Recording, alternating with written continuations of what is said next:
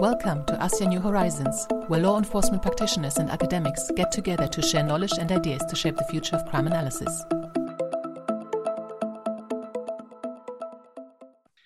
My name is Jeff Wires. I'm an intelligence research analyst at iBravo and one of the people that started up the company in Waterloo, Ontario, Canada. We've been doing work in the area of open source intelligence for about the last 7 years, and more so from about 2014 forward, we started to get a good amount of attention based on some of the OSINT research that we've been doing, and as a result of that, also some of the analysis of that OSINT work that we've been doing.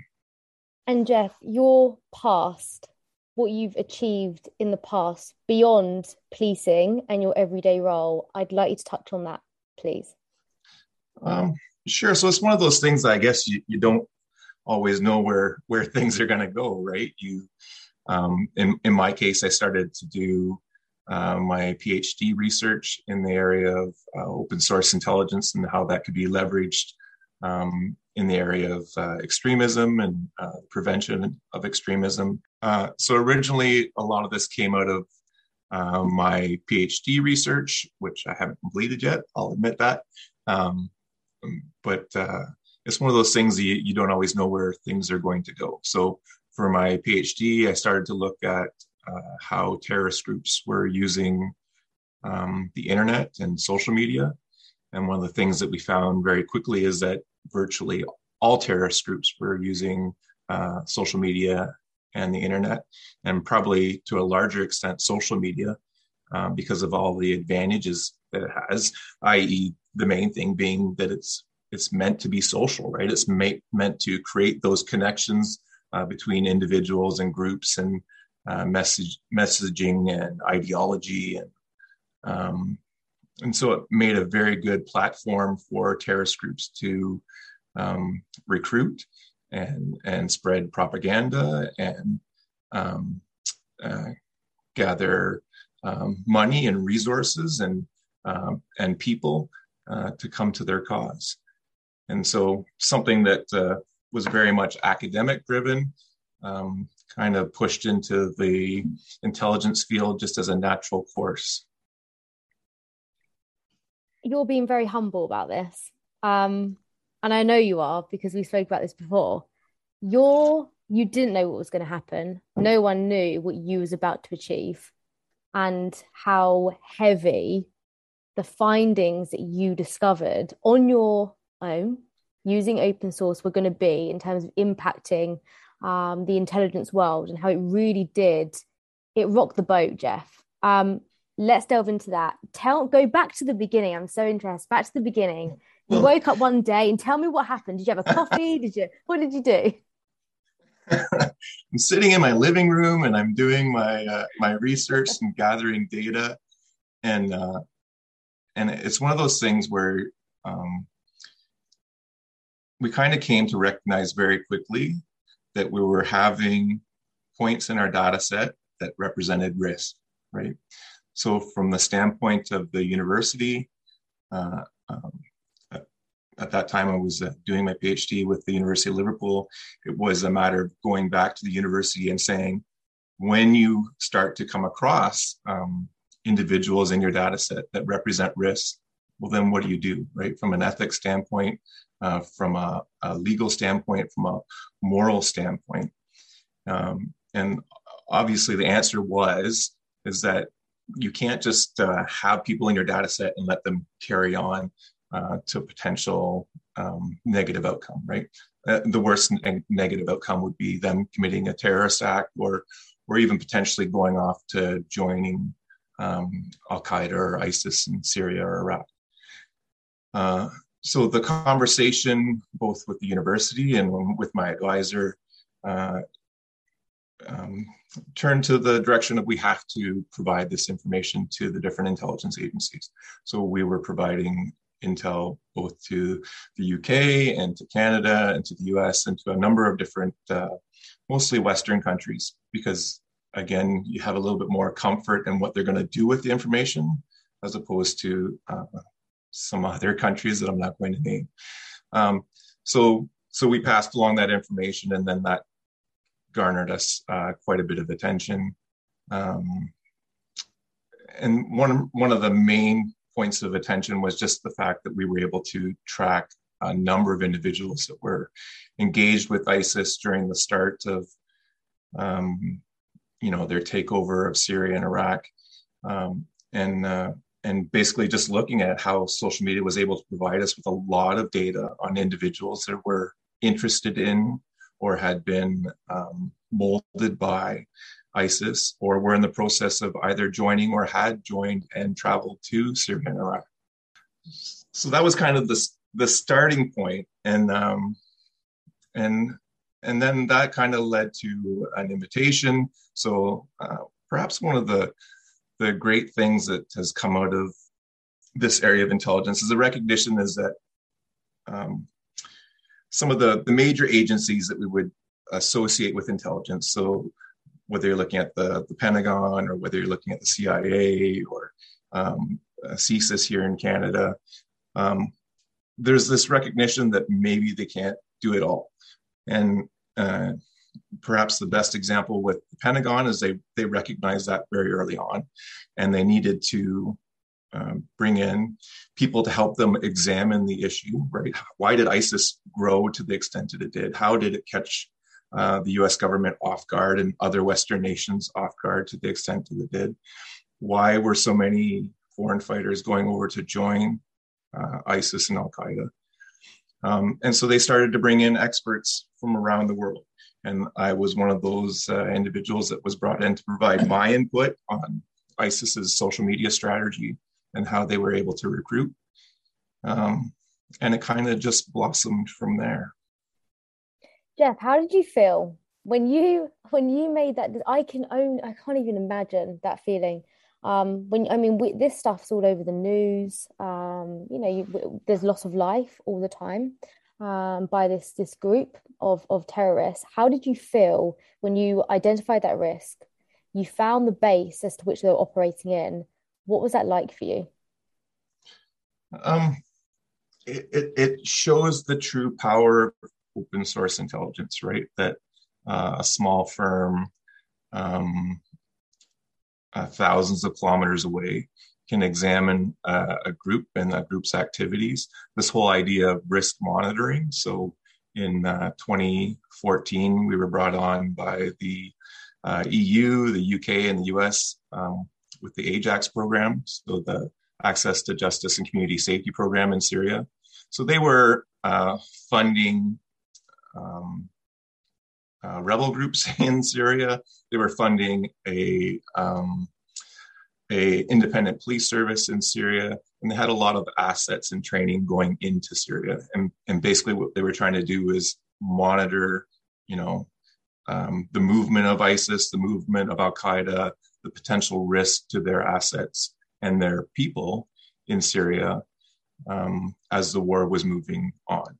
And so this was another good example of how, using open source intelligence, we're able to essentially track and monitor the war and monitor the movements of different groups. We were able to establish reliable sources of information in Syria from all the way over here in Ontario, Canada, and provide input that was valuable to all the different agencies that were operating in Syria and Iraq at the time. Yeah. I think one of the greatest benefits of the growth of private firms doing intelligence work, so whether you're looking at iBravo or whether you're looking at Bellingcat in your own country, that is a very well-renowned company that does open source intelligence work, is that you have players that are looking at how the field can grow, right? So in the traditional kind of history of intelligence was the sole proprietorship or the sole purpose of a very limited number of government agencies. Mm-hmm. So they would engage in their secret collection of information and examine threats and examine risks and and determine how they were going to engage with those risks. What you have now is a number of private intelligence agencies that are able to do things that previously were only the purview of these government agencies. So things like the collection of open source intelligence on social media and on the internet now can be done by virtually anyone. Anybody with an internet connection and a computer and I would say a degree of skill in the area of open source intelligence or how to analyze the data that they're collecting can conduct this type of work now.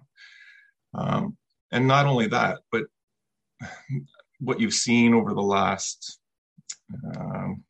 really over the last 20 years, is that with all these different social media platforms, there's then also tools that can be used to analyze information on these platforms. And what or at least what we've come to recognize, is that it's not just about the open source intelligence gathering and the data collection. It's about looking at how you can use those tools to create different exploits, to analyze data, to collect data, all of it, right? So that's perhaps one area where iBravo is a little bit different from even the government agencies. Is I don't know to what extent they're keeping up or engaged in the research end of examining open source intelligence. In our case, we very much look at different tools on a daily basis almost, and how we can use that for our intelligence research. So whether that's tools like Remini, where you can take a blurry image and now, if you've got a homicide suspect or if you've got a victim image that you want to put out to the public, you can process it through a Remini app and it'll essentially clean up the image for you to then go and publish it, right? So that's a very simple idea of an application, but there are so many different ways that these different tools can be applied. And the tools that you used when identifying these actors within terrorism involved in ISIS, were they simple tools? Are they tools that you see within law enforcement? You're starting to see them in law enforcement now, and that's because law enforcement has put a stronger emphasis on the need for training individuals within their service to be able to have these skills and use these skills, right? You didn't see that, say, for example, 2014. So a lot of the communication and a lot of the things that were being posted on social media in around 2013, 2014, when people were starting to be drawn over to fight with groups like ISIS or Al-Qaeda in Syria, the issues that were quickly becoming apparent within law enforcement is that they didn't have both the tools for the collection of that information, and they didn't have the skill set to look at what was going on social media.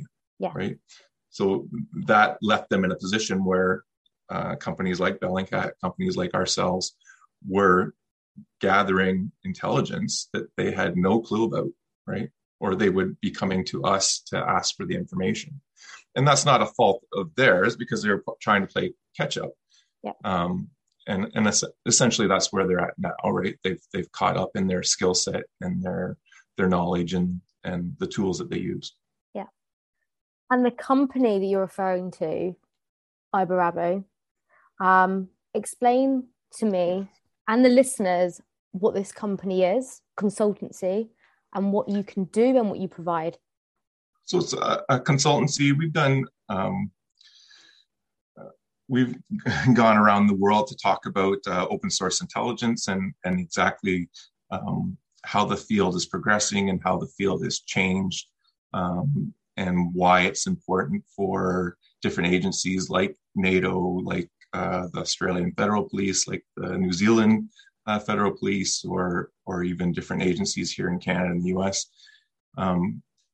why that there's such a need for the training in the area, and how their officers can use that training to create value for their service in doing investigations. Ideally, the whole purpose behind this is that you can create clearances, right? You can identify who the bad guy, air quotes, is, and bring them to justice for whatever that may be. It might be a terrorist or it might be a homicide, but there are tools that we can use in either case to assist the investigation, right?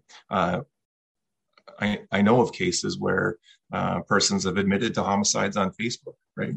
Being able to find that information and collect that information in a way that can then be used as evidence is extremely valuable. But not only that, how much time and resources do you remove in finding that admission, right, of a homicide? Case solved, right?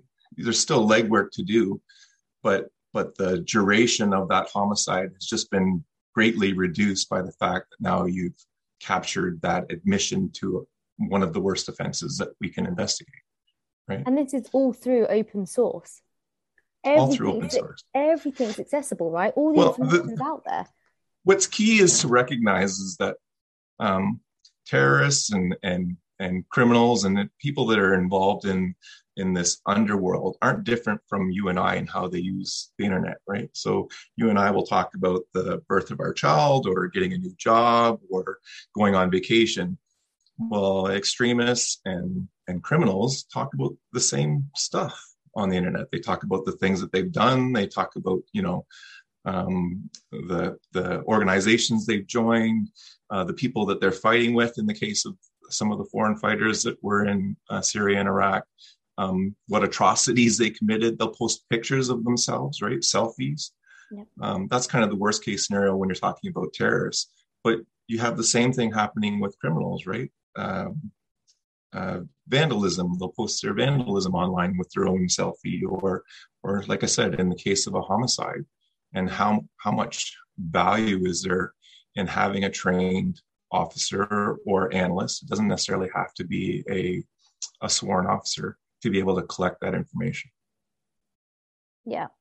I feel like you've been really humble, which I admire, and I hold you in very high regard in terms of what you've done, what you achieved, and what you continue to achieve in the future. So looking at your website for iBravo, you have a blog, and I'm looking at one now. It's called Where the Bodies Are Buried, Geolocation. So you have blogs. And Jeff, did you write those blogs? Was it someone else? Yeah, it was myself and one of the other analysts at iBravo, Dr. Cami Condon. So she's the program coordinator. She's the program coordinator of the Crime and Intelligence Analysis program at Seneca College. And basically, in the case of where the bodies are buried, article that we wrote about, we were approached by one of the national news agencies here in Canada, Global News, with one of the videos that had one of the first videos that ISIS had put out. And the reason that they wanted us to examine the video is because they believed that one of the executioners that was in the video or featured in the video was Canadian. So in essence, what they wanted us to do was find the crime scene based on the video. And so we took that video and we looked at it frame by frame. We used different techniques to break down the images frame by frame. One of the nice things about ISIS is they took a very high quality video, usually in multiple different angles. So essentially, what it allows you to do as an investigator or even as a open source intelligence analyst is take all that data that's freely available on the internet. We don't have to break into ISIS's servers. They've pumped it out on every social media platform known to man. And now just determine whether or not we can do that investigation using that information. Mm-hmm. And so what we were able to do was take all that video that had been published by ISIS on the Flames of War video, which is probably one of the most or more famous infamous ISIS videos, and established exactly where that Canadian committed those atrocities by killing their Syrian soldiers, right? So they basically had them digging their own grave, and they're filming the whole time, and they're pumping out ISIS propaganda, and then at the end of the video, they execute all the Syrian soldiers. So, I mean, the allegation is that the Canadian that's featured in that video was involved in that atrocity. And so now being able to determine, this is one of the things you're always looking at in a homicide, right? Who did it? When did it happen? Where did it happen? Well, now we can establish the where, and then it's on the investigators to take that additional step, right? That may not necessarily be Canadian investigators, but it could be us engaging with allied partners in Syria to go and exhume that site and verify what we were able to verify using open source intelligence. Mm-hmm. So we were 100% that we identified where the mass murder of those Syrian soldiers took place just using open source intelligence. Mm-hmm. So your company, you have analysis over open source, risk monitoring and training. I wanted to ask you, Jeff, what skills you need to be successful at this and what skills you use when conducting such research. But I don't know, I'm going to leave it down to you. Do you want to let the listeners know and answer these questions, or do you want them to come back onto the webpage and contact you? And you know what, you have to have an extraordinarily inquisitive mind. You have to have kind of a knowledge or an interest in examining these social media platforms beyond their surface. So I would say virtually every 14 to 20-year-old would say that they're an expert on Instagram or Facebook or Snapchat or any one of these different platforms. But the reality is that if I was to bring them in a room and ask them how they would apply their knowledge of those platforms to an investigation, their knowledge in that area would be very limited, right? They wouldn't necessarily know how to extract the URL for the profile, or how to pull out all the different photos associated with a page, or all the text, or geolocate the images that are in there, or look at the metadata behind some of the information that these social media platforms provide. So that's perhaps where it's different, right? Everybody uses social media for the most part, with rare exception. The ability to go that deeper level to do both data extraction and analysis it's the bread and butter of open source intelligence, right? This is what differs somebody's familiarization with social media to somebody that's an investigator in social media. And I think that's where we've really taken it that additional step, is every day when we're looking at a tool or an app or an exploit with these social media platforms, we see it as how can we further the field of open source intelligence using those different tools. Yeah, and we're I think this whole intelligence community is very lucky to have individuals like yourself that are pushing, that are asking these questions. And you know, I think you touched on it. You know, you ask these questions, and I think it's important. Well, and I think this is where we begin to challenge the traditional concepts of the government intelligence structures, right?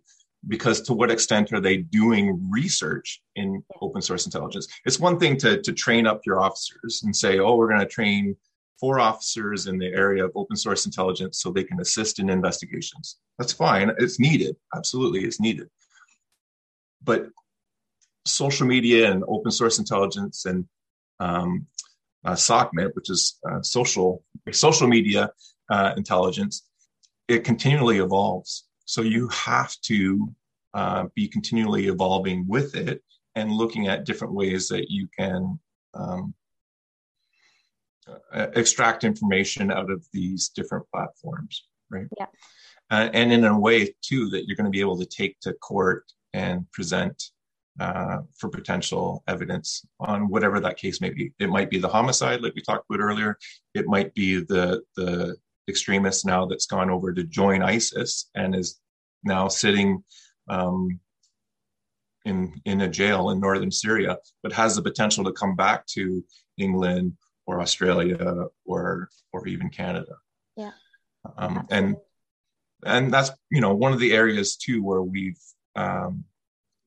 garnered a little bit of attention. Probably one of our biggest stories was examining the Kiwi jihadi Mark Taylor, who they also, the press nicknamed the bumbling jihadi, because he was traveling all over Syria with ISIS, but he had left his geotagging on. So in that instance, we had just finished going to a conference on different social media techniques. And when we came back from the conference, we started applying those techniques and found basically that we could track a number of different ISIS fighters throughout Syria and Iraq just based on their geotag being left on, right? It's silly on their part, but again, it's something that has to be taken advantage of at the time. And we were able to identify a number of Western fighters just using that technique alone. So in that example right there, if they decide to come back to Australia or New Zealand or Canada or Britain, we have that evidence now that we can put before the court. And it's not to say that it won't be challenged, but it's an additional piece of the puzzle that we can say, this is where this person was, this is who they were fighting with. If we're lucky enough, and in several cases we were, they would also post selfies of themselves in the same area as the geotagging was taking place, right? So it's just additive in that sense. Yeah. So they're syncing themselves, and we want them to sync themselves because that's how we get to the successful prosecutions. Mm-hmm. And that's going to be one of the biggest challenges with a lot of the foreign fighters coming back is, where is the evidence? And in many situations, they were posting a ton of information on social media. It's just whether the intelligence agencies and the law enforcement agencies captured that. If they didn't, and Facebook or Twitter or whatever different platform has already deleted it, then if it's gone, right? Yeah.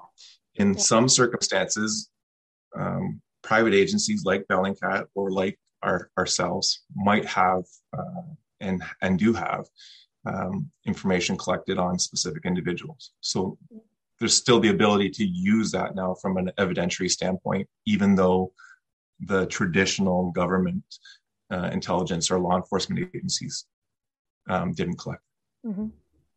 And I just want to, for the purpose of the listeners, when you say, Jeff, when you say we, it's you and your team that's doing this. I personally want to remove the where you are based now, your current role, and remove that to what you're doing, because this is the stuff you're producing is insane. And I just want listeners to know that everything you're talking about is what you and your team have done, not the force, not who you're with. It's you and your team. Right. It's truly an example of how a well-trained, well-educated person in the field can have a true impact. And Bellingcat, I keep saying their name because I have great admiration for the work that they do, and perhaps it was even an influence on us and our interest in going into this area and focusing on that research element. Bellingcat is very much one also to focus on those.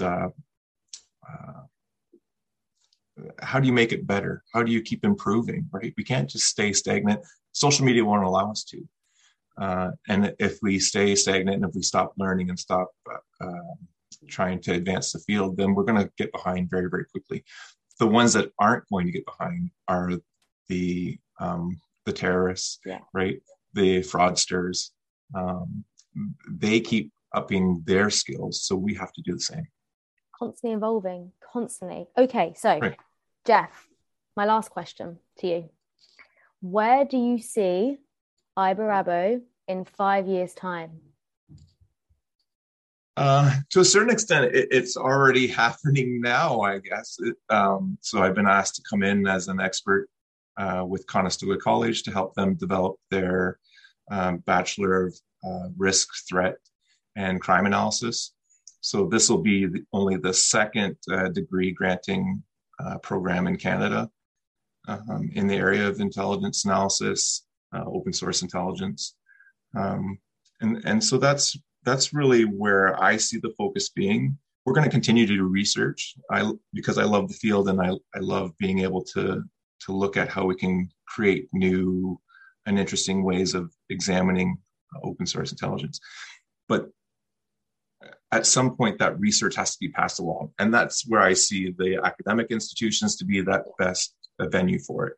We can't necessarily rely on the government agencies to give that skill set back, right? What they're doing now is they're recruiting out of these degree programs because they recognize that the degree programs are bringing in the best of the best experts in different areas like open source intelligence, like network analysis, like threat assessment, you name it, right? Geographic profiling, spatial analysis, and they're training these students in these different fields, hopefully to the standard of the most advanced information that we have on the field at the time. Mm-hmm. And so that's where I really see iBravo's continued movement is in the area of teaching and consulting with different government agencies that want to continue to up their skills. And potentially see you on the news a little bit more. We've got a few things under our hat. This is one of the things that's kind of, it's been a challenge for us because when you're a private intelligence firm, the intelligence is your own. So sometimes you release stuff out into the public that I'm sure garners the ire of the government agencies that don't necessarily want that information getting out. But at the end of the day, this is open source material. Anybody could log on and see the exact same thing. All we're doing is just publishing on it. And usually when we come across something that has a risk element to Canada or to the US or to Britain, that information is being passed along to law enforcement and intelligence agencies long before we've ever published about it. So basically we give them a heads up and a head start in whatever they want to do with it, right? Do they want to act on it? Do they want to do arrests? Do they want to collect more data themselves? But for us, because it's our data, it's no different than the data within the PhD collection, right? It's mine to do what I want. If they want to slap some kind of seal of, it needs to remain secret, well, then that's a different conversation to be having, right?